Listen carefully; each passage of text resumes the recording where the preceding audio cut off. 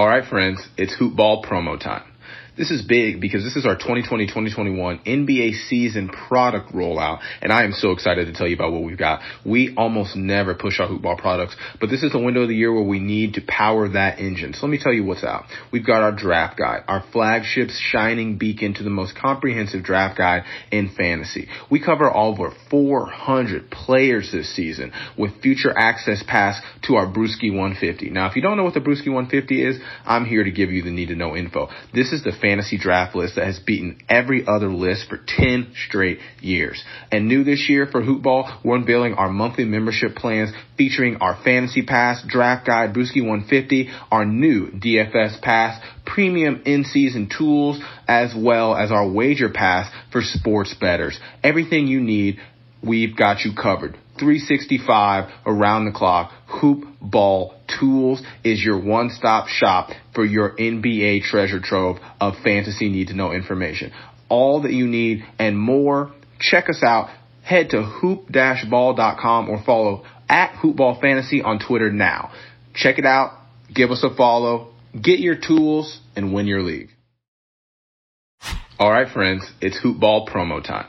This is big because this is our 2020-2021 NBA season product rollout, and I am so excited to tell you about what we've got. We almost never push our Hoop Ball products, but this is the window of the year where we need to power that engine. So let me tell you what's out. We've got our draft guide, our flagship shining beacon to the most comprehensive draft guide in fantasy. We cover over 400 players this season with future access pass to our Brewski 150. Now, if you don't know what the Brewski 150 is, I'm here to give you the need-to-know info. This is the fantasy draft list that has beaten every other list for 10 straight years. And new this year for Hoop Ball, we're unveiling our monthly membership plans featuring our Fantasy Pass, Draft Guide, Brewski 150, our new DFS Pass, premium in-season tools, as well as our Wager Pass for sports bettors. Everything you need, we've got you covered. 365 around the clock. Hoop Ball Tools is your one-stop shop for your NBA treasure trove of fantasy need-to-know information.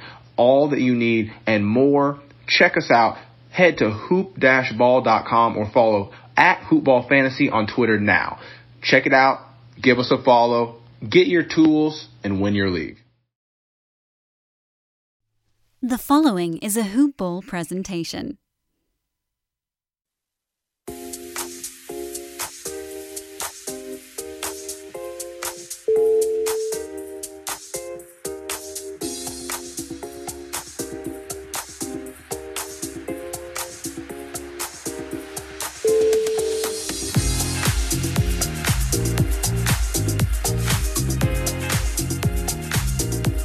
Welcome to the Wednesday night edition of the Box Score Breakdown. It is January 29th, 2020.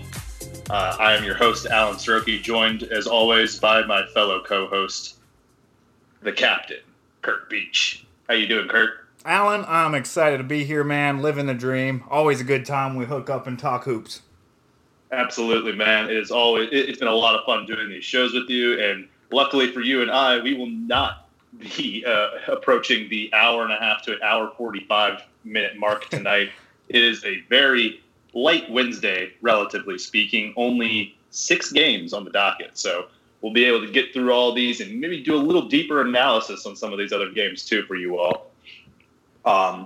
This is, of course, a hoopball.com and Hawaiian Isles Kona Coffee presentation. Hawaiian Isles, you can find them at their website at the name, hawaiianisles.com. Search them up on Amazon just by typing in Hawaiian Isles Kona Coffee. And, of course, you can always find them on Twitter at HI Kona Coffee. Give them a shout-out. Say that Alan and Kurt sent you. Hawaiian Isles, get yourself a cup today. It's been a very interesting – it feels like an eternity since we've done this show, Kurt. Like actually, it feels – and it's only been a week, but it feels a lot longer than that. Yeah. A lot of news, obviously, with the Kobe Bryant tragedy that took place over the weekend. It's been very hard to focus on basketball, much less fantasy. And it's going to be nice, I think, to sort of get back into the swing of things, just to talk about basketball and remember all the good that Kobe brought to the game itself. You and I were talking about at the very beginning of the show how today Yahoo actually made it possible to put Kobe Bryant on your team, which I found to be an interesting and sort of unique tribute that you could sort of pay to the Black Mamba and all the others that perished in the tragedy on Sunday. So, yeah, I'm sure you've all seen the transaction trends on Yahoo. Kobe Bryant's been added to about 2,000 teams or so. So it's a cool little thing that Yahoo did there. Shout out to them. Yeah, I like it too. It's a nice tribute to pay homage to our late great Kobe. And I mean, we were talking before the pod that there are some guys that he having that roster spot with Kobe in it might actually not be as bad as having some other low end players on your team. Honestly, yeah. And I've thought about picking him up in a couple spots. I feel like I kind of have to. If I got somebody trash on the end of my bench that I'm like, I'm not going to miss this guy. Who knows? Maybe Kobe Spirit will ride with your team and take you to a championship. That'd be pretty cool. Yeah, absolutely. I'm kind of hoping that towards the end of the season, once I start winning a couple championships here, that right before the roster's lock, I can put Kobe on my team. Because I don't know if you ever go back through the history of your past leagues, you can look at like the roster that you had the last day of the season, and it'd be pretty cool to put Kobe on there. So it's just a small way of paying tribute to him. Obviously, I like it. Yeah, it's pretty cool. So we'll start from the top here. We'll go to our first game, which was a pretty big one in terms of fantasy. In terms of NBA news, it was the Chicago Bulls and the Indiana Pacers. Of course, this was the return almost of a year-long absence from Victor Oladipo, but I'll let you take that one, Kurt. Instead, I get the very not-so-fun Chicago Bulls right now, who are completely decimated by injuries, though we do have some interesting news on that front that I'll get to in a little bit here. We'll start, of course, with Zach LaVine, who's essentially the only Chicago Bull that's, the really reliable, and even he has been struggling hard without Lauri Markkanen in the lineup. He scored 20 points on 7 of 23 shooting, 1 of 11 from three-point range, had 4 rebounds, 9 assists, a steal, and 4 turnovers.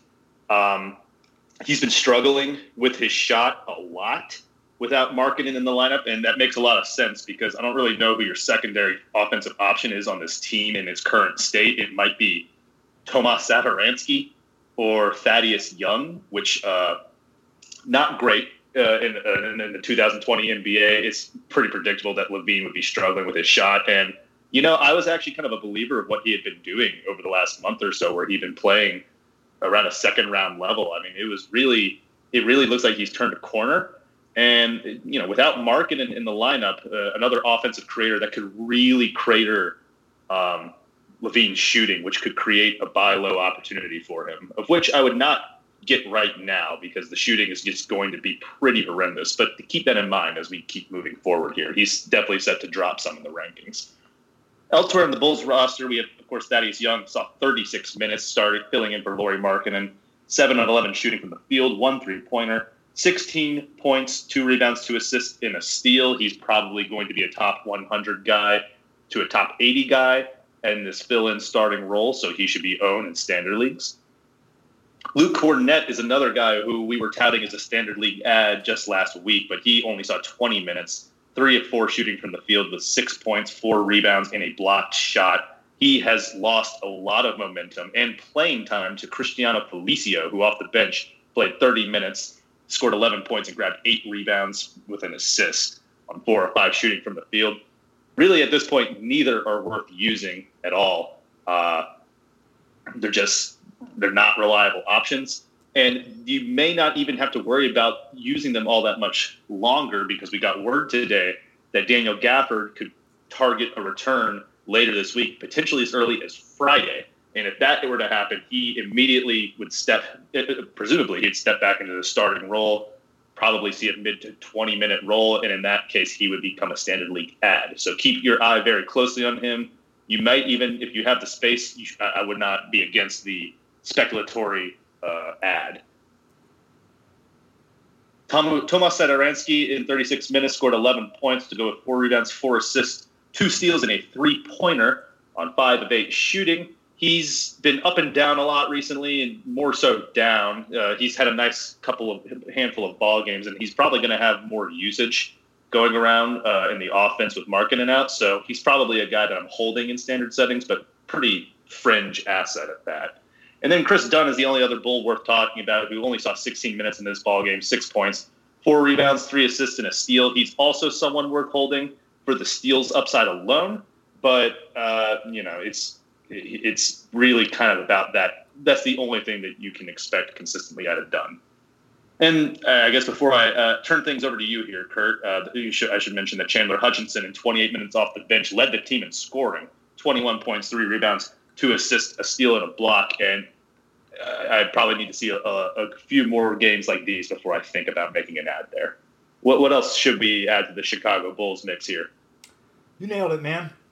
I was disappointed with Kornet's run, and sadly it looks like that's coming to an end. The minutes have been a little too sporadic. I like his blocks and threes potential, but it just didn't really happen for him. Didn't really seize the opportunity there. So I'm with you on a speculative ad of Gafford. He's that guy that's got a decent fantasy stat set as well, and they don't really have a reason not to play him. He's probably going to be a good block specialist to close out the year. So I like that speculative ad move there. I like it. On the Pacers side, as you mentioned, we got Victor Oladipo back after missing a year. So good to see him. I've got him in about 3 leagues myself. My expectations are low. We heard that he would have a minutes limit of 24 minutes per game, at least through the All-Star break, and that he would miss 1 game of back-to-backs. He didn't quite reach that minute limit tonight, getting 21 minutes in the overtime game, but he did hit a 3-pointer to send the game into overtime, so that's got to help pump him up some. His shot wasn't really falling. He took 7 3-pointers. Actually, 7 out of his 8 total shots were 3-point attempts. Made 1 of them. 9 points, 4 assists, 2 boards, 21 minutes. You're not expecting a whole lot in somebody's first game back after a gruesome injury like that, but if you've been holding on, pretty exciting to have him back. So I jumped right to the bench there. For the starters, Sabonis had 15 and 11 with 5 dimes, 38 minutes. TJ Warren, 25, 4 and 1, 2 steals, 2 triples. Malcolm Brogdon returned from his concussion after missing 2 games. He went for 15, 8, and 9 with 3 steals and a triple. Solid line from him. Jeremy Lamb, who a lot of people are speculating he's the one that'll take a hit if Oladipo ramps up to a higher amount of minutes. Tonight he was, kind of low end. 10 and 5 with 2 steals. He still saw 32 minutes though. I'm not opposed to dropping him, but if you've been riding him now, and he's been doing it for you, and whatever your league setting is or league size is, you might as well ride him till we really see him take a ding. But I can't fault you for dropping him either. Jakar Sampson started, and he's not a standard league guy. Off the bench, Justin Holiday got 29 minutes for 13, 4, and 3, chipped in a steal and 3 triples. He's got that good deep league threes and steals potential. Goga Patazzi had 10 and 4 with a block in 15 minutes. And TJ McConnell, who had a few good games in a row for deep leaguers in the assist department. He's probably a drop with Depot back. And as is Aaron Holiday, who, if I'm seeing this correct, was a straight-up DNP coach's decision. Unless I'm missing something. You'll have to correct me on that one, Alan. But it looks like he was just pushed out of the rotation tonight. If you wanted to try to sell high on a guy like TJ Warren, if you think he's going to take a hit with Oladipo ramped up, he gave you an opportunity to do that. So did Brogdon. But I'm honestly not worried about them taking much of a ding. It's going to take Oladipo a while to get up and running, I would assume. So they provided you the opportunity if you want it. I don't think you necessarily need to take it. They might see a little bit come off their value, but I don't think it's anything to worry about. Really, that's all I got here, Alan. Did I miss anything? What's your take on these guys? Definitely didn't miss anything. The take here is just I'm very fascinated by how these minutes are going to go for the wings and the guards with Oladipo coming back. And like you mentioned, Aaron Holiday was a healthy scratch tonight. There's nothing wrong with him, that he was just benched. And I find it interesting that was like the first big source for Oladipo to absorb minutes was the 17 to 19, however many Holiday was taking. Right. Oladipo just took all of those. And, I'm just kind of waiting for the next shoe to drop. I think I read something that he's going to be at around 24 minutes maximum, at least through the All-Star break. So maybe we'll see him ramp up midway through February. Jeremy Lamb, I think I'm a little more I've been pushing the hold train on him probably a little harder than others have been, just because I think that he really could hold on to a pretty high minute share. I think that there are a lot of sources that the Pacers can take minutes from to give to Oladipo, and it might not come at the expense of Lamb. And if it comes to where Oladipo replaces Lamb in the starting lineup, it could behoove Lamb to become the sixth man for this team, go against some weaker second units and be the go-to offensive guy when Oladipo sits. So I'm interested. I was encouraged for the hold Lamb sort of thing by seeing that he got all these minutes tonight. Of course, Miles Turner didn't play, so that might affect how some of these guys get minutes down the road. So we need to see what that looks like once he's back with Oladipo. But so far, so good for Jeremy Lamb, even though tonight's line was rather uninspiring. Yeah, I like it. And good catch on the Turner. He missed because of an illness, I believe, but I skimmed right over that. He, by the way, I think is a pretty good buy low. I mean, he's been a buy low all season. Mm-hmm. He's definitely not going to be that second-round guy that some people were touting him as. But I think he actually played better with Oladipo. I think it was almost going this same way last season. Everyone was so frustrated with him. Like, this is just who he is. And then I feel like he just really got going. So I could be wrong, but I'm hopeful that his value comes up some as Oladipo ramps up. Yeah, same here. I think there is something to that, with all these new pieces around Oladipo being a guy with the chemistry relationship with Turner, that if Turner is going to turn, I didn't mean to use that there, but if he was to turn the corner at some point, you kind of have to bank on that Oladipo sort of developing a rhythm with him as the year kind of comes to a close, being that little linchpin for that bump. Yeah. Definitely. So I think that'll do it for that first game. A lot of stuff to go over there. We'll see if it's the same case for the next one. Detroit in Brooklyn. Brooklyn taking this one 125 to the Pistons 115. We'll start with Detroit. Andre Drummond is playing like a man who wants to be anywhere else. He shot 5 of 16 from the field, 13 rebounds, 12 points, 4 assists, 2 steals, 2 blocks, and 5 turnovers. The defensive stats and the rebounds are all there, and it's all why you have Drummond. But the fact that he has been really shooting the ball poorly over the last couple of weeks or so, considering that he's a guy who takes shots no further than 5 feet from the rim. The turnovers are also really bad. He's just not focused, and I don't blame him. This is a lost season on a lost team. And if you've been reading the rumor mill on him recently, there doesn't seem to be a whole lot of traction on getting him out of Detroit. So maybe he has his mind on greener pastures. Maybe he snaps back into it if the trade deadline comes and passes. Whether he stays or not, there's some sort of finality as to where he'll be to finish the year might help him play better. But he's been pretty rough as of late. Derrick Rose, on the other hand, has been fantastic. He scored 22 points, continuing to start. 9 of 15 shooting from the field, 6 rebounds, 5 assists, a 3-pointer and 2 turnovers. I also think that I think he's a more realistic trade, frankly. I think that he's a very desirable asset for contenders right now, seeing how he's just looked really good, not only this season, but last season too. There's definitely, I think he could bring a lot to the table to say your Lakers or Clippers out there. So I'm definitely intrigued about the trade prospects for Rose. Whether or not he can maintain fantasy value, that's a conversation that's sort of impossible to have because who knows where he'd go. I guess it just figures he probably won't have as much leash as he has with Detroit right now. So just keep your eye on that as the deadline approaches next week. Bruce Brown Jr. got the start, only played 18 minutes, scored 6 points, grabbed 3 rebounds, 2 assists, and a steal. He's pretty much off the radar right now.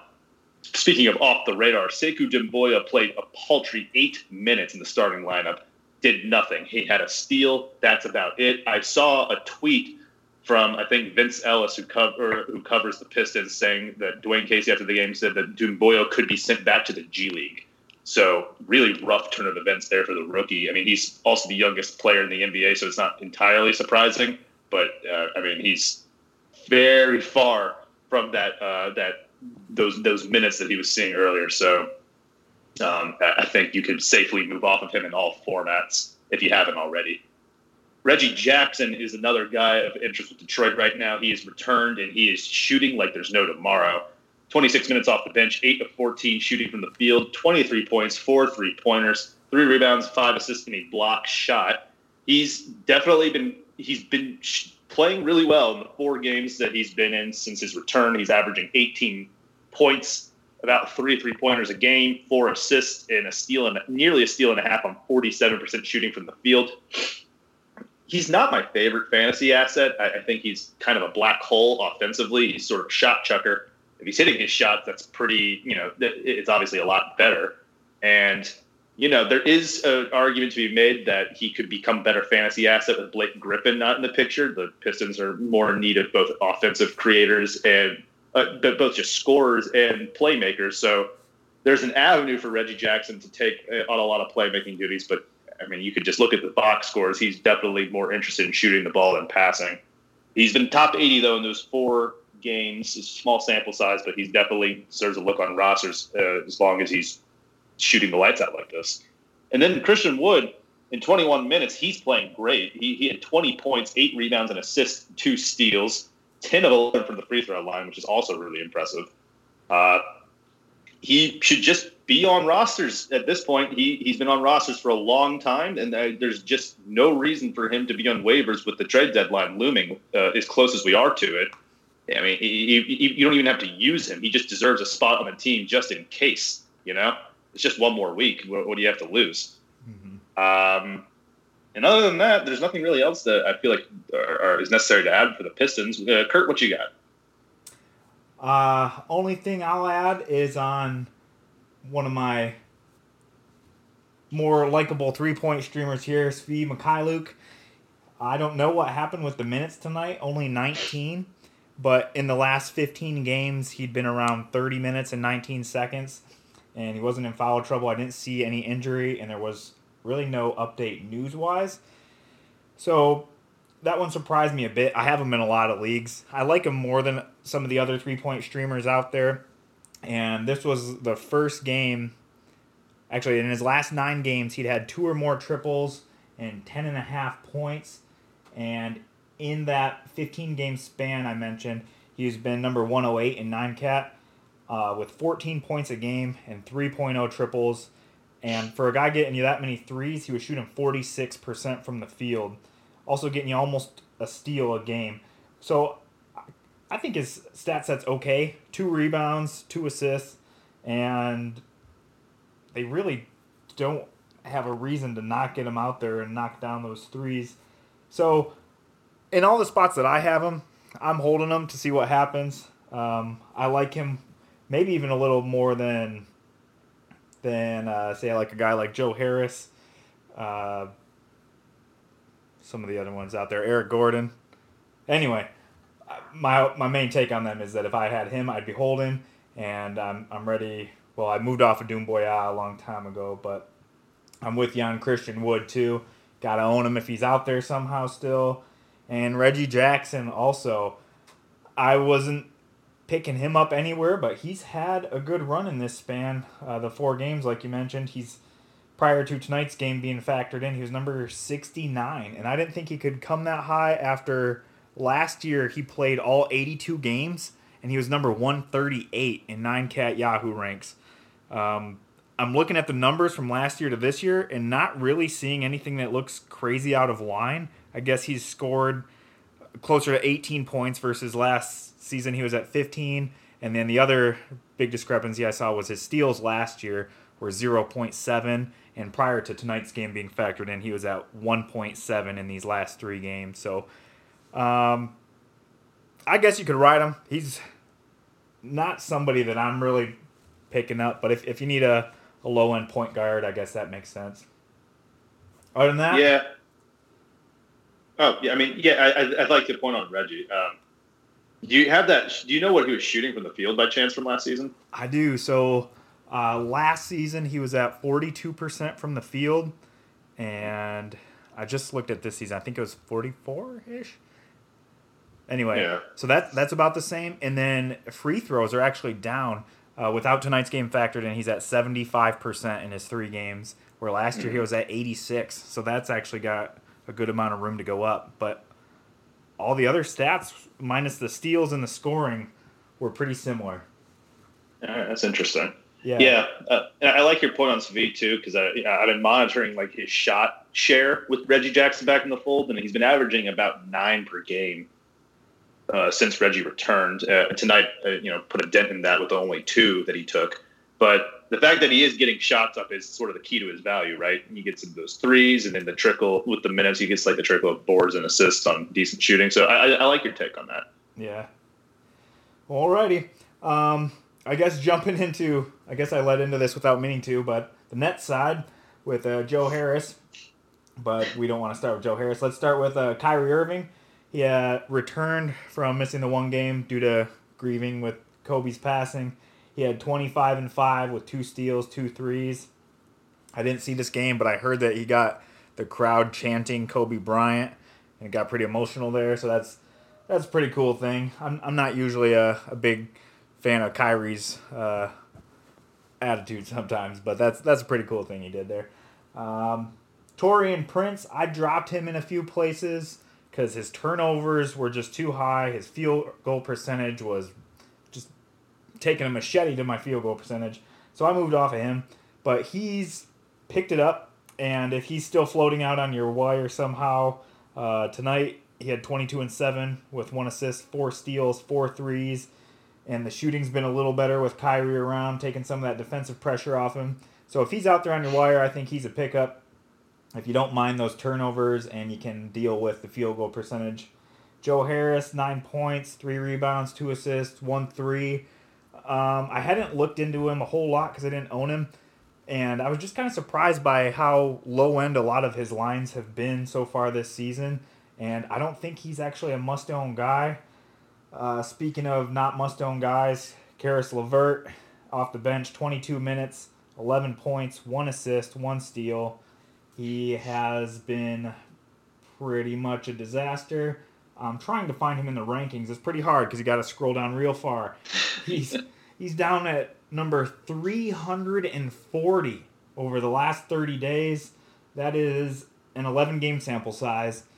34% from the field, 69 from the stripe, 1.9 turnovers. I feel like there's more buzz around him than needs to be. I don't think he's a must-own guy, but if you got some of those guys in your league that really like, I feel like his name value is pretty high. Maybe you could try to sell him, but I'm fine with a straight-up cut right there. Jared Allen had 11, 6, and 2, 1 steal, 4 blocks. About as good a line as you want to have from Jarrett there with those defensive numbers. Garrett Temple started. He's not a standard league guy. DeAndre Jordan returned after missing, I believe, 9 games. 4 points, 8 boards, 2 assists, 3 blocks. Good return game from him. More of a 14-teamer, in my opinion. Spencer Dinwiddie, usually expect him to take a hit with Irving back and also coming off the bench, but very solid tonight. 28 and 6, 4 triples, solid shooting, 8 of 13 from the field. Okay shooting from the free throw line, 8 of 11. Nicholas Claxton was a DMPCD, and so was Rodions Kurucs. That's all I got here, Alan. I'm looking for anything else. In terms of things that move the needle for me, like I said, I think if there's a hot free agent, you can drop Joe Harris. If Taurean Prince is somehow still available, I'd pick him up. And that's really all I got for things that are moving the needle for me.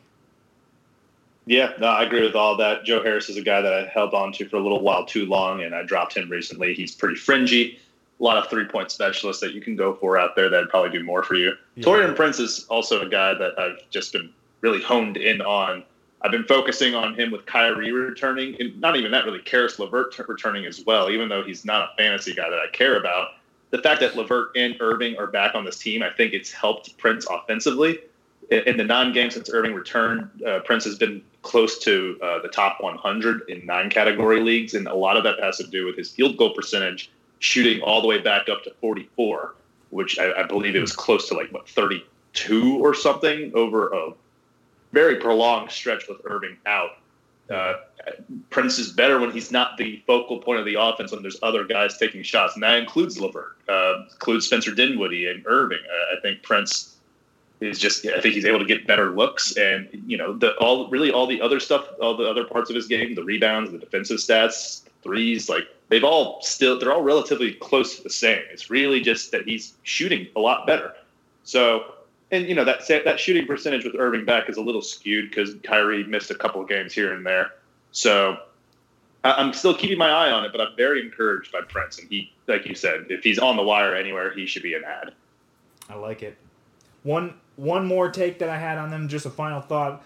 Kyrie Irving in his last 6 games is number 4 by 9Cat Yahoo ranks. So if I owned him, I would be trying to sell hard. Number 4, great percentages, 25 points, 5 and 6, 2.0 steals, low turnovers. If you're worried about his health and kind of attitude towards not really liking the game in general, I think he's a super sell high. That's all I got, Alan. What do you think? No, definitely. I'm on board with that. Kyrie is just a guy that I don't want a lot to do with. The shutdown risk isn't so much a thing with Brooklyn as it is just, like you said, the attitude and the injury history. It's just he's just such a shaky guy to rely on. Mm-hmm. For those who care about the Brooklyn, because Brooklyn's 6 game is 20-26. They're not a good team, but they are kind of locked into the 8 seed in the Eastern Conference. The 9 seed is the Bulls, who sit at 19-31, which is 3 games behind Brooklyn. You could make an argument that maybe Chicago can push them for a playoff spot, and if Brooklyn falls out of this race, Kyrie just sits it out. But really, if you're moving off of him, it's the injury history and the attitude. Yes, sir. I'm with you. So let's move on. Let's truck right along to the next game. Memphis Grizzlies visiting Madison Square Garden in New York. The Grizzlies take that one, 127-106. This one got pretty ugly towards the end, and we'll address that once we get to the player involved in the late game scuffle. We'll start, of course, though, with the exciting guys. Ja Morant, Rookie of the Year runaway right now, scored 18 points on 7 of 13 shooting, 10 assists, 3 rebounds, 2 steals, and a block shot. He has been a stud recently. He missed half of his free throws, which kind of hurts you, but he didn't turn the ball over, and he was insane, plus 42 in this game. Plus 42. Not a single player was close to that. He completely willed his team to victory here all night long. He's very exciting. Dillon Brooks is another guy who's been very interesting lately. He's been on a scoring tear. He scored 27 points on 9 of 17 shooting, 3 3-pointers, 2 rebounds, and that's about it. The scoring, though, has been so consistent and so reliable that he's definitely been fantasy valuable. He looks a lot more comfortable as the year has gone on. Still not my favorite guy because of the lack of pretty much anything else, but he definitely has earned his role, his roster spot on a lot of teams out there.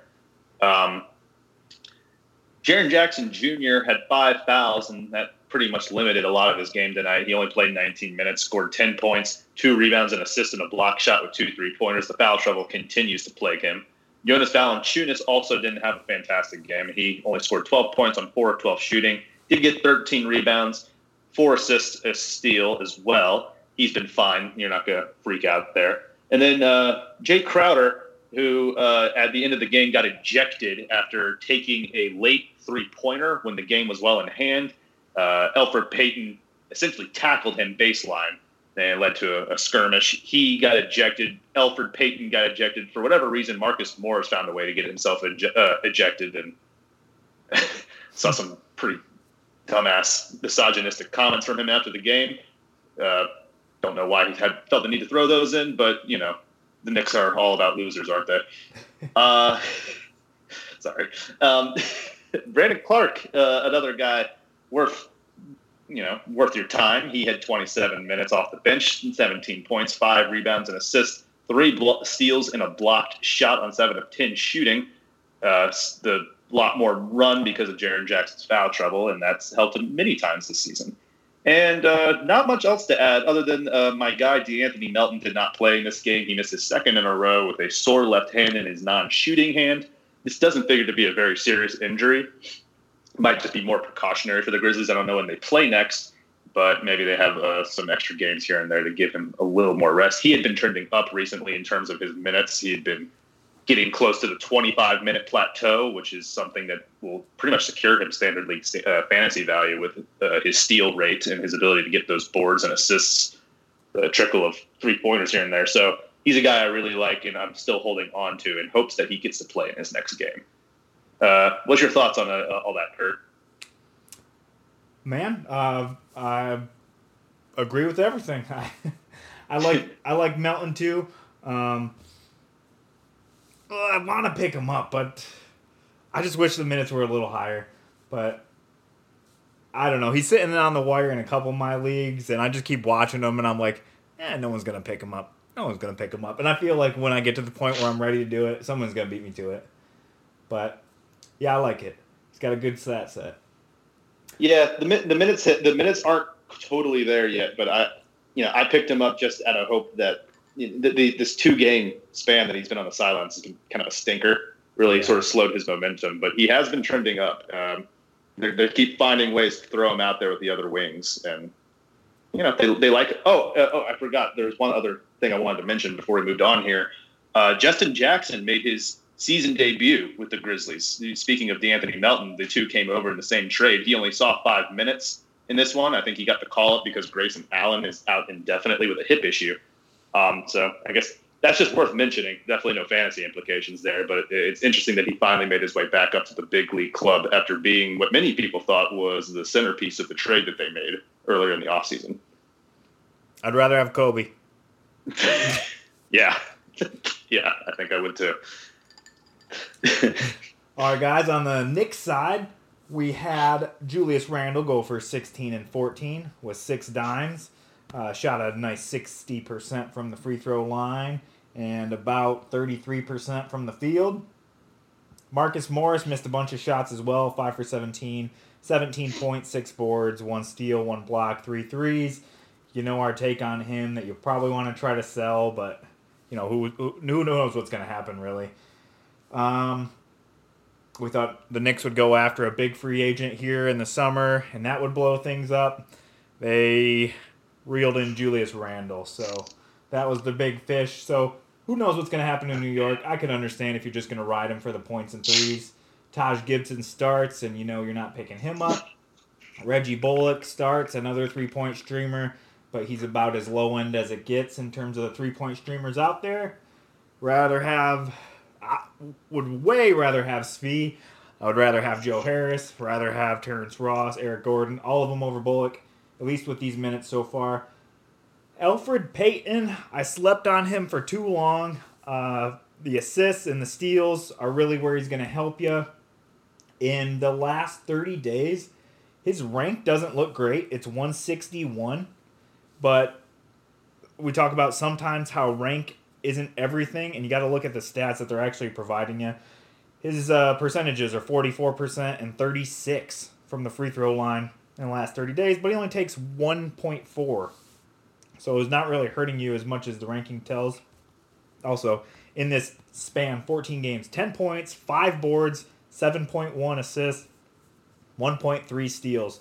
So there's definitely a usefulness to that, especially when you factor in that amount of assists, 7 assists, is not something you can just pick up off the waiver wire. And I'm not looking at it offhand, but I think that's something like top 15-ish in the league, at least in that span, that 7.1 or whatever it is. Let's see. Bobby Portis, I thought I heard they sent him down to the G League, but he got 14 minutes off the bench. Mitch Robb, our guy, got 10 and 9 with 2 assists, 3 steals, 4 blocks, and saw 31 minutes. Also only had 1 foul.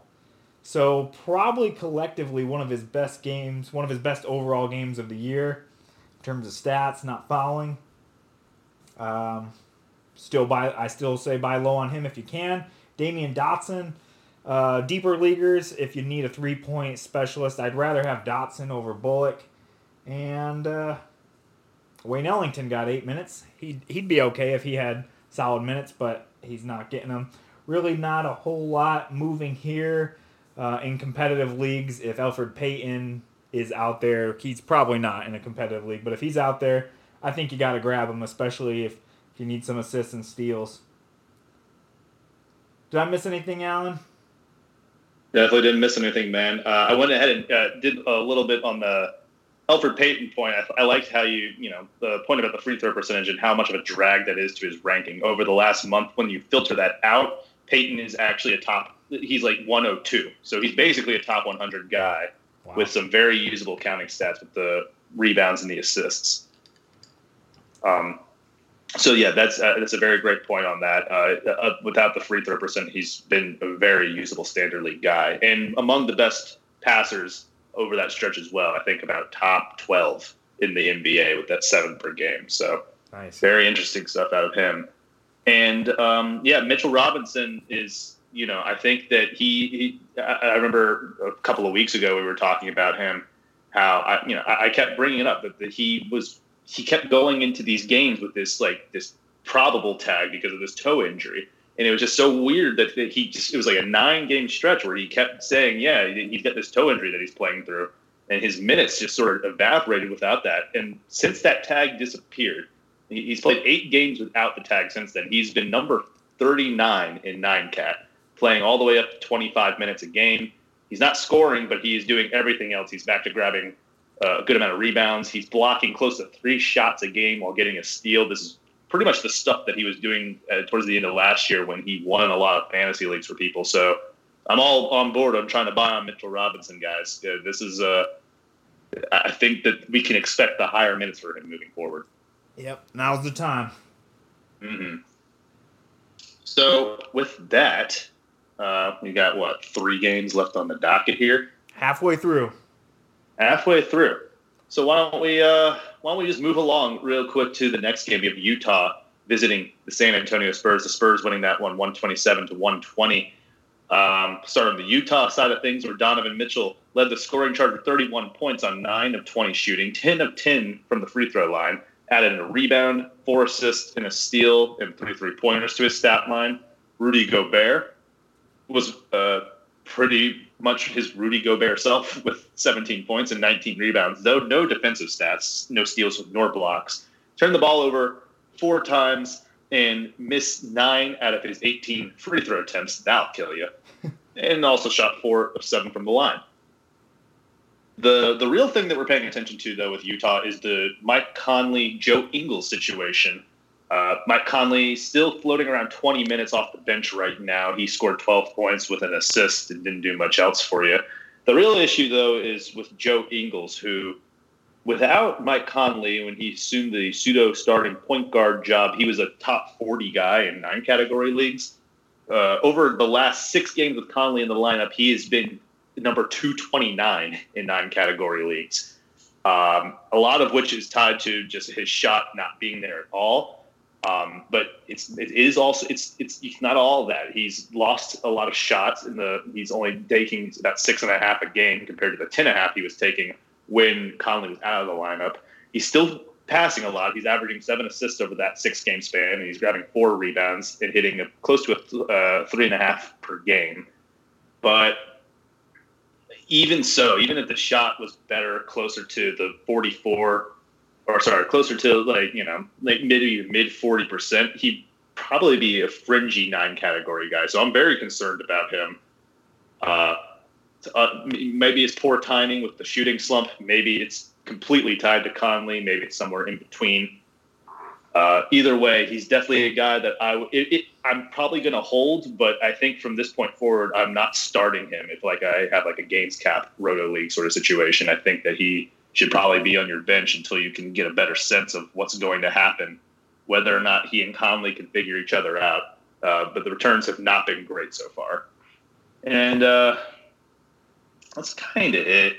Bojan Bogdanovic scored 17 points and had 9 rebounds and 4 assists with 4 3-pointers. So this rather a much full fantasy line from a guy who typically doesn't have them. So that's kind of nice to see. Other than that, I think that's kind of it for the Utah side of things. Anything else on this one, Kurt? No, I'm with you. Concerned with Ingles and Conley. I dropped him in a few places because I was just kind of tired of it. I picked up Darius Garland in place of him. This was about a week ago before Garland had the slump where he had the game 8 turnovers, a game with no assists. And since then I've dropped Garland as well. But if you're in a position where Conley's sitting in your IR and you haven't activated him and you're not worried about trying to make a move, just keep him locked into that IR because it's not pretty right now. And who knows if and when it'll get pretty. But if he's sitting in your IR and your team's solid enough where you don't need to make a move, just keep taking advantage of that. You got nothing to lose.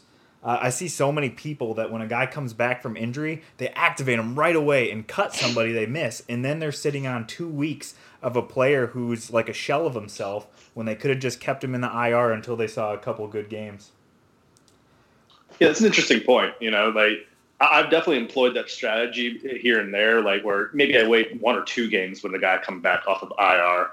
Because, I've got a pretty itchy trigger finger. It's pretty hard for me to not make an ad in a week. But I do like the philosophy of not throwing a guy out into the fire immediately. You could hold on to someone who could give you a little more value if you decide to wait a little longer. So, yeah, I like the strategy on that one. Yes, sir. Well, I guess we'll jump over to the Spurs side. But before we do that, let me talk real quick about our other partners. Alongside Hawaiian Oz Kona Coffee, we have MyBookie.ag. You guys probably are understanding what they do at this point. Makes betting on the games more fun. You got NBA betting.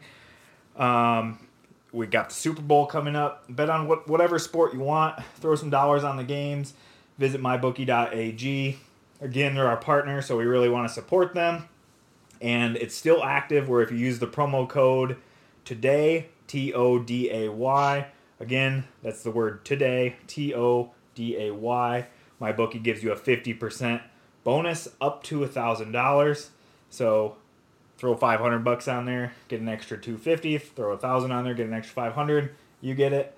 Again, the code is today, TODAY, and the website is mybookie.ag. A lot of our guys that are here with us on the Hoob are raving about their services. I'm not a huge bettor in this way myself, but or not a huge gambler in terms of unless it comes to just jumping into a money league.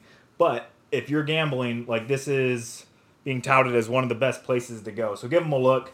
Also, while you're at it, follow our guys at Hoopball Gaming on Twitter. They'll give you advice on pretty much not only NBA, but several different sports, I understand. I think hockey. So definitely check them out. Alrighty. On the Spurs side, DeMar DeRozan, who's number 9 in the last 30 days by Yahoo 9Cat ranks. I maintain that he's a sell high guy. Tonight, 38 points, 5 boards, 5 assists. We know Pop originated load management. If they somehow do not continue their run of playoff appearances, we could see some more rest for him. Even if they stay in a playoff race, Pop could sit him here and there. LaMarcus Aldridge did not play today. I believe it was a sprained finger, and he's expected to miss another game. So Jakob Poeltl, you'd hope a little more would come from him on the stat line. 4 and 8, 5 assists, 1 block, in only 22 minutes. However, in the last month, 15-game sample size, Poeltl is averaging 1.9 blocks. Not much else. Under 5 points, 5.2 rebounds, and 63% from the field, but only shooting 3.6 shots per game, so it's not helping you as much as it might look. But again, the 1.9 blocks is the key here. Getting somebody who's getting you close to 2 blocks a game is not something that you can pick up off the waiver wire very often, and especially if you're just looking to get a game or 2 out of him to beef up your blocks. It sounds like LMA is going to miss another game or 2. DeJounte Murray had 16, 3 and 4 with 3 steals and a block. Solid game from him. Britton Forbes, 3-point streamer. I'm not really interested in standard leagues. Let's see. Derek White, who had a few really solid games here recently, minus the one dud the other night, had 10 points, 2 boards, 2 assists, 2 threes, and played 23 minutes.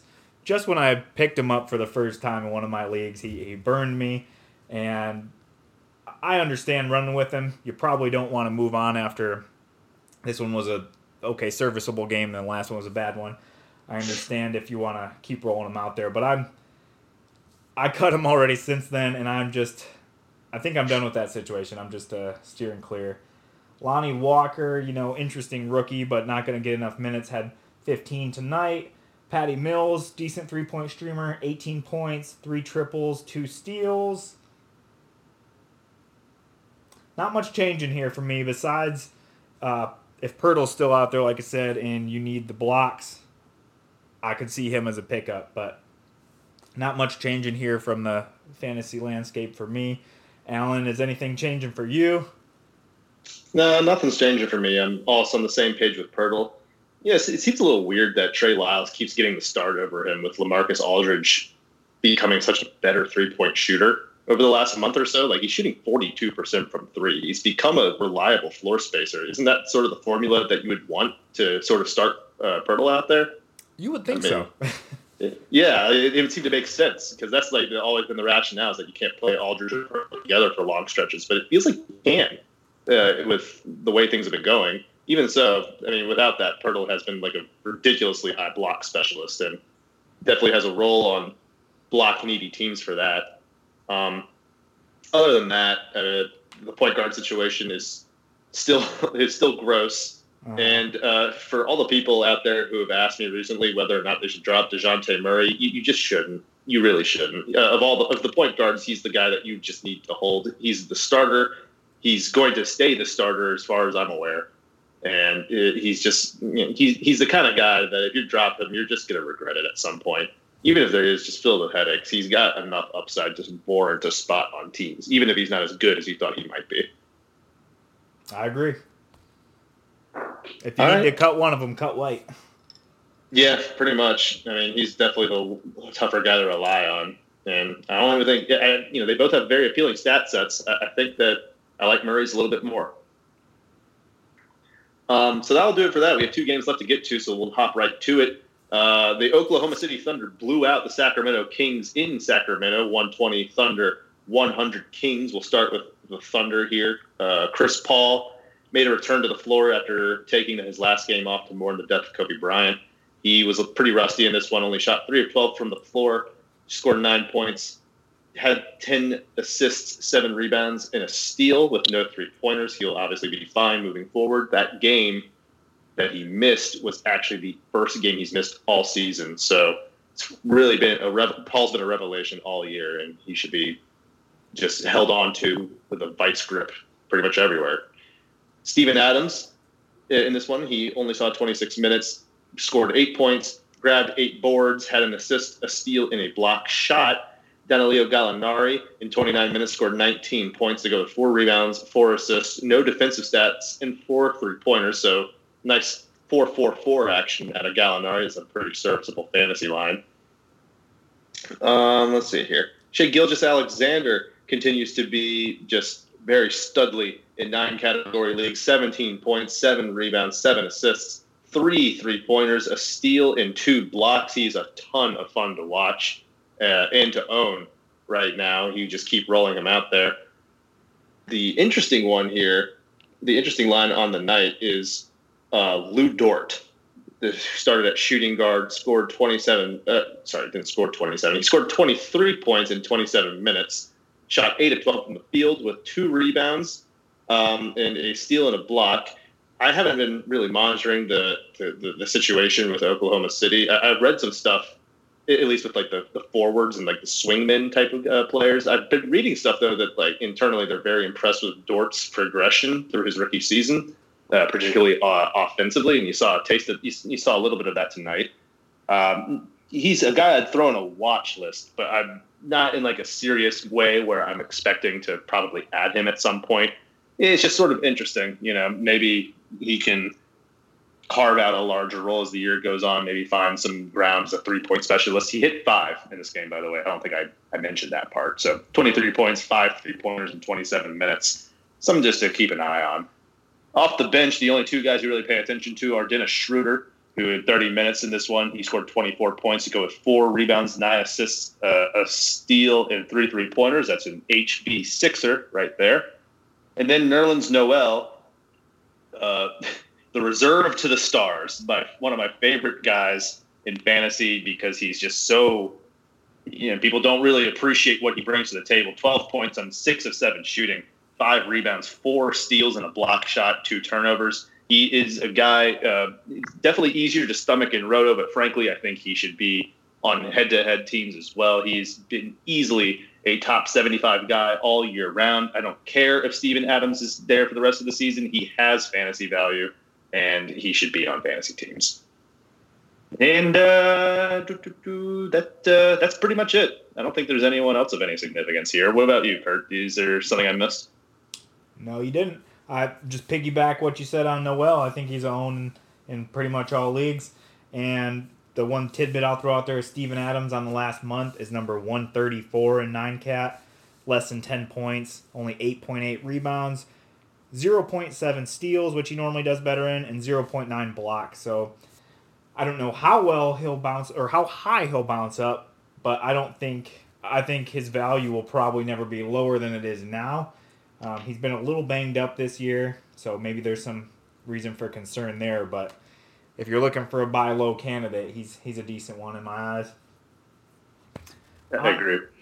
On the Kings side, we're still missing our guy Richaun Holmes, which has been pretty painful. And he's been putting out some strange tweets. He put out a tweet where it was like, I think it was all sad faces. And then he put out that one that's like I don't know what to call the face. It's not a happy face, just like 10 of them. And so it's kind of curious. I'm hoping he's not getting some kind of news like, bro, you're out for the season, or we're trading you to a place where you're not going to have relevance.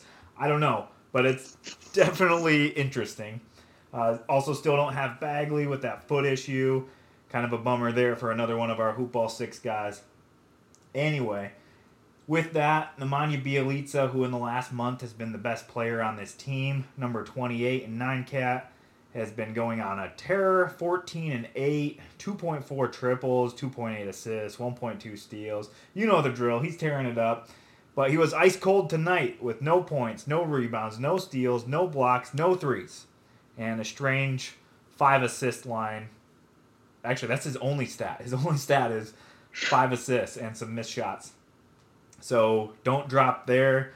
He's had, some kind of rabbit's foot or something in his pocket this year where every time you think he's going to fall off because he's going to get pushed out of the rotation, he finds a way to survive. I heard somebody joke that he's putting something in the Gatorade bucket, and I don't know. It's just kind of funny. Anyway, don't drop him. Harrison Barnes, I don't think he's a must-own standard league guy. 8-3 with an assist. Not much else to speak of. Dedmon has some life while these big guys are out. Again, probably not a standard league guy. Maybe you could stream him in a 14-16 teamer if you need some big stats. If he gets traded, you're probably going to want to pick him up real quick, depending on where he lands. And got that 1-1-1 potential. De'Aaron Fox, 19-5, 2 steals, missed 2 free throws. Just with the kind of blowout factor here, all these guys' minutes were a little low. Bogdanovic continues to start over Buddy Hield. He had probably the best line on the team tonight with 23-5, 2 assists, 1 steal, 3 triples, solid 10-19 shooting. Buddy Hield off the bench, which we thought, this is going to be a great move after he scored 42 in the last game. Tonight, quite the turn. 13 points, 2 rebounds, 2 assists, 3 threes. That's still serviceable. 23 minutes. I'm not sure exactly how this bench role is going to pan out for him, but I really don't think it's going to affect his value too much, as we saw in the last game. This is a little bit to be expected after that, law of averages kind of thing. Other than that, maybe keep an eye. Deep leaguers maybe keep an eye on Harry Giles, 10-6 with a steal and 2 blocks, but only 17 minutes, so that's not really replicable. Kent Bazemore exists, not a standard league guy. I don't have much here, Alan. Do you have any takes on these guys? No. I mean, the Kings are a pretty gross team as far as NBA basketball teams go. I mean, I don't understand at all the Buddy Hield move to the bench. Is it like they're trying to just audition Bogdan Bogdanovic to interested suitors? I mean, he's been on the trade block all year, so it's not like interest isn't there, but maybe just throw him out in the starting lineup and have him go crazy with the starters, and they're just like, maybe throw us some extra picks, maybe an extra young guy. This guy's got some game. Could be. I don't have anything to back it up, but I could see it being a motivational factor too. Like he's been kind of a little disappointing, at least from a fantasy standpoint, a little disappointing this year. So I don't know. Maybe it's a move to inspire him, but we'll see. Yeah. From the cryptic Rashawn Holmes tweets to Buddy Hield publicly trying to rip Luke Walton's head off every game, this team could use a little more inspiration. Yeah, for sure. I don't know how. Nothing else to add here. We should just move on to the next one. Let's do it. All right, so final game of the night. The Houston Rockets visiting the Portland Trail Blazers. Why do I feel like this is a game that's happened like 6 times this season? Yeah. It's a bit very, I don't know. Russell Westbrook is on a heater right now. He's been playing out of his mind. He was great in this one. 39 points on 16 of 29 shooting. 6 of 6 from the free throw line. He grabbed 10 rebounds, 6 assists, 2 steals, a block shot, a 3-pointer, 6 turnovers. But you don't even really care about that because he shot really well from the floor. He hit all of his free throws. He did a lot of really cool Russell Westbrook things in this game. So fantastic line from him in this one. His counterpart, however, is definitely still struggling. James Harden, who made a return after a couple games on the sidelines. He played 38 minutes, but only scored 18 points on 18 shots, 5 rebounds, 4 assists, 2 steals, 2 blocks, 2 threes, also 6-6 from the line. He's probably still playing hurt, to be honest. Wouldn't surprise me if that were the case. Clint Capella also returned from, I think it was like a 2-game absence or something. It was with his heel. He only played 17 minutes, scored 2 points, grabbed 7 rebounds, had an assist. He didn't leave this game early. This is a very strange line from him. We record these podcasts before the last game ends, so I'm not quite sure what happened there. Yeah. That's pretty weird. Maybe he's also still playing hurt, or maybe he got re-injured. You guys will probably know that one. I'll look into it when we sort of have a transition here. But yeah, rough game from him. PJ Tucker scored 5 points, 9 rebounds, 4 assists, a steal, and 3-pointer. He's slowly starting to turn it back around. Not really to the point where he's like super intriguing. But, over his last 6 games, he's been a top 70 player in 9 cat. And some of that's come, obviously, with Harden missing some time. Westbrook missed a game in there. Capella missed some time as well. But it's helped him sort of get back into a groove, at least in terms of like the counting stats. His shot's still way off. He's only been shooting 30% over that span, but he has been grabbing 7 rebounds a game, a steal and a half a block, and probably a pretty unsustainable 3.5 assists per game. So yeah, I'm definitely taking a very cautious approach, but I do like that he's starting to get more just counting stats because, there was a stretch there where he was just doing nothing but putting up zeros. So it's going to be a slow climb back up for him, but he's probably not a guy that I'm all that interested in at the moment. Mm-hmm. Let's see. Eric Gordon stuck around in the starting lineup, scored 8 points on 2 of 10 shooting, 2 assists, 2 steals, and a block. Kurt and I have been very clear on our takes on Eric Gordon. We do not like him pretty much at all. Not even for the 3-pointers. We've mentioned a litany of other players on this pod that we'd rather have for that skill set than him. So steer clear. You could continue to if you guys have been listening to us. And then Daniel House, who's been playing pretty well recently, again, probably because of the huge spike in usage that he'd be able to see without Harden around. He played 24 minutes, scored 6 points on 2 of 8 shooting, 2 3-pointers, 4 rebounds, and 3 assists and a block shot. The 3-point attempts are nice. but the shooting's still not quite there. Similar to PJ Tucker, we're going to need to see a little bit more before I can fully trust him again, but he's slowly putting some more stuff together. Yeah, man, I can't really figure out what happened with Clint Capella here. I don't know if you saw anything while I was rambling on there, but, there's not a whole lot of – it's not like there's, like, big men that really stepped into place without him. I mean, I know he – like, P.J. Tucker, I'm assuming, probably played a bunch of 5 without Capella in this one. Do you have any word on that? All I'm seeing – and this was before the game, it seemed like a game time decision whether he would play because of a heel, I guess. So, yeah, no word of an injury or if that flared up. But if I were to guess, I'd say probably maybe it flared up a little and they just want to play it safe. But as of right now, I can't find anything that can confirm that. And then, gosh, the other thing, just James Harden is so quiet. You'd probably think I was crazy if I said he's a 4th-round player in the last 30 days, mainly because of the field goal percentage. But if there was ever a time to buy low on him, it's right now. And definitely.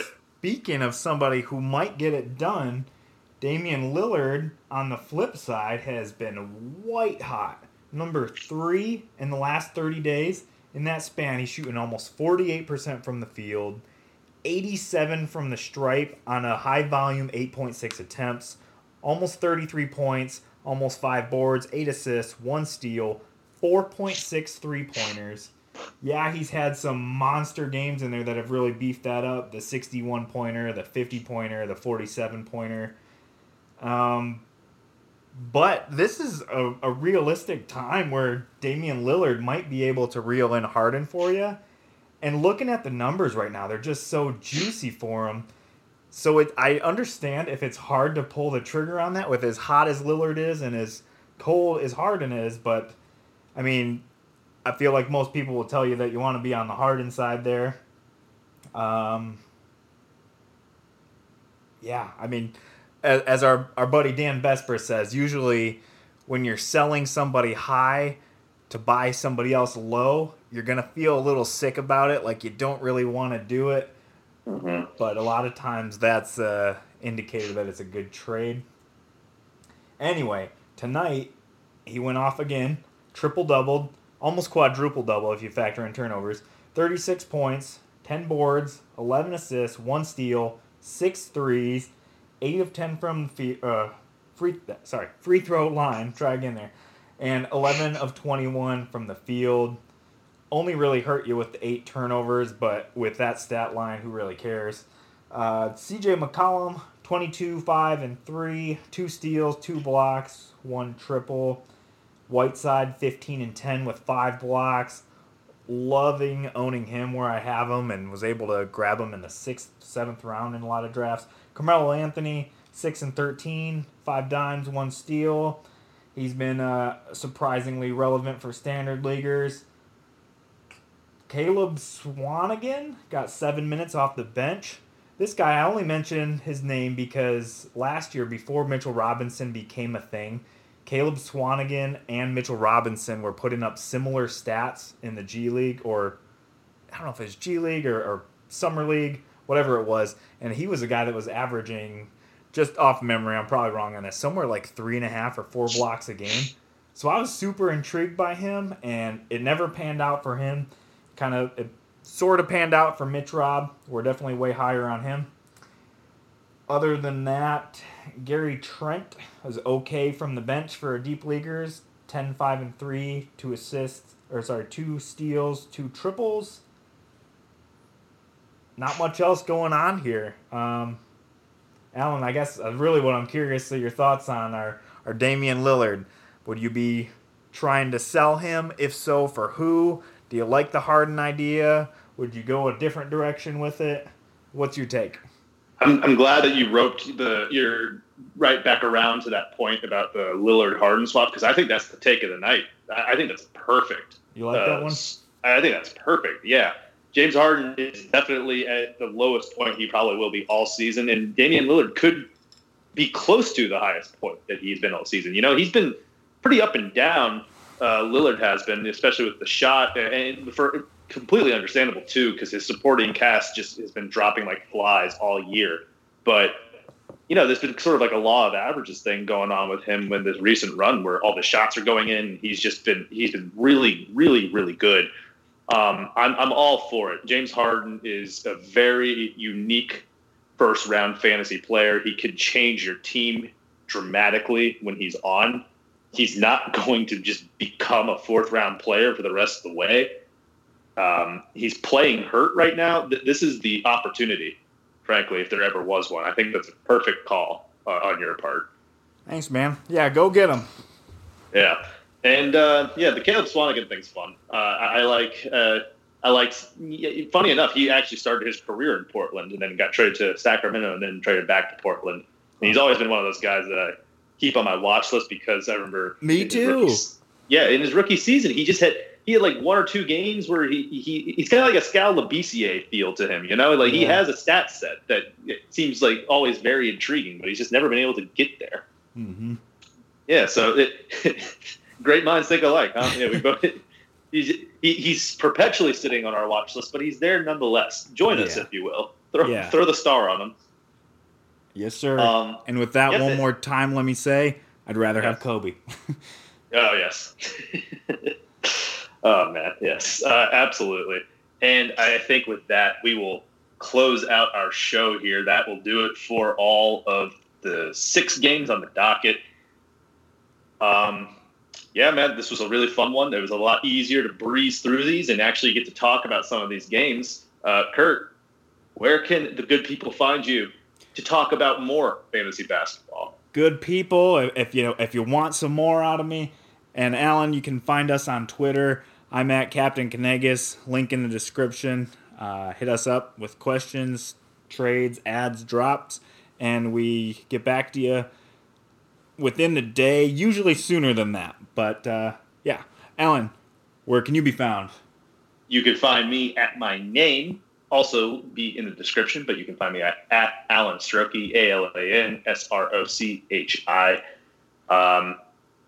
Love taking questions, love talking to all you guys. You guys make me feel like a better fantasy player because I have to do all these different research little things to try and get the best answers possible for your questions. So I love it.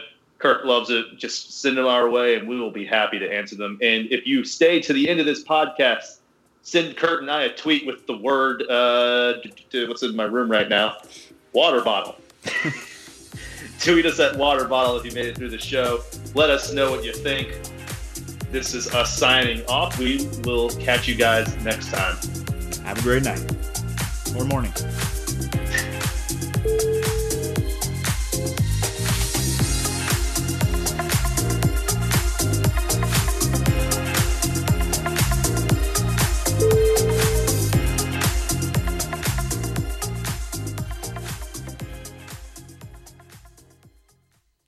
This has been a Hoop Ball presentation.